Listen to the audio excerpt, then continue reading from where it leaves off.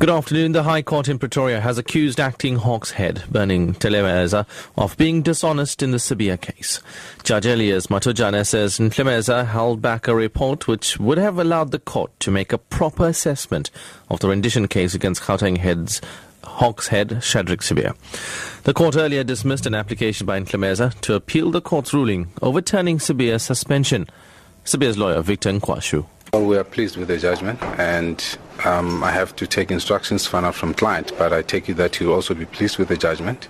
Once again, we believe that the rule of law has been maintained by this judgment, and we just hope that the administration of justice can then proceed, and client can just go back to work and do who does what he does best.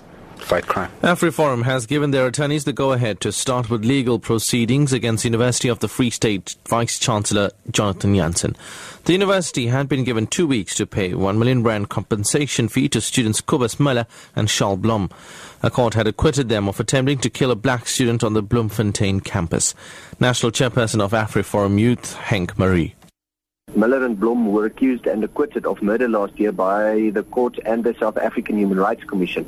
And during this period, the university banned them from the premises of the university, and Professor Jonathan Jansen also said certain things about these two students. And we feel that there is a certain tendency within management in universities where they feel that they have all the power, and that these people in power actually should realize that rules and regulations are there for them to apply with as well.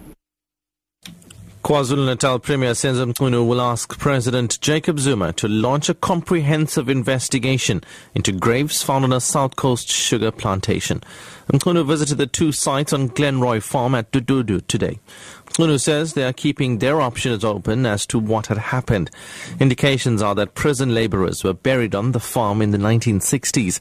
There have also been claims that the people buried there may have been killed by the apartheid security police.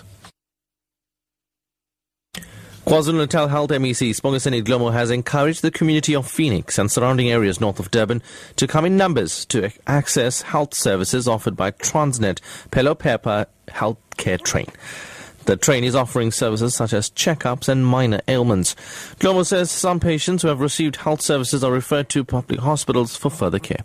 This program is enhancing our already services that we are bringing in. This is enhancing our vision and our dream of getting services into the people rather than people coming into the services. So we hope that this is another way of saying to our people, you have no way of saying you had such a disease that went in for so long, not being looked after, because we are now going to come into your home. We are going to come and park in your backyard, and what we're doing in Department of Health is greatly enhanced by Phelophepa.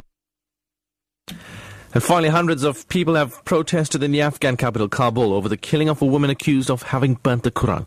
The 27-year-old woman was killed and her body set on fire after her mullah accused her of burning a copy of the Quran. Her family denied the accusations, saying that she was a religious studies student. Her death has led to the suspension of a senior police official, while the mullah has been arrested. But the family of the woman says police did not do enough to protect her. The BBC's David Loyne. At the shrine where the incident happened, women told me that Farkhunda had been complaining about the sale of charms by a mullah to women who were childless. And when he claimed she was burning a copy of the Quran, a mob quickly formed and beat her to death. Farkhunda's father, engineer Mohammed Nadir, has changed the family surname to Farkhunda in honour of his dead daughter. She was training to be a teacher, and he said the police just stood aside as she was beaten to death. The police are investigating the attack, which has led to widespread controversy here. It appears she was a woman killed for speaking her mind. The top story at 4 o'clock. The High Court in Pretoria has accused acting Hawks head Berning Ntlemeza of being dishonest in the Shadrack Sibiya case. I'm SARESHEN Pillay. Your headlines in half an hour. Thank you very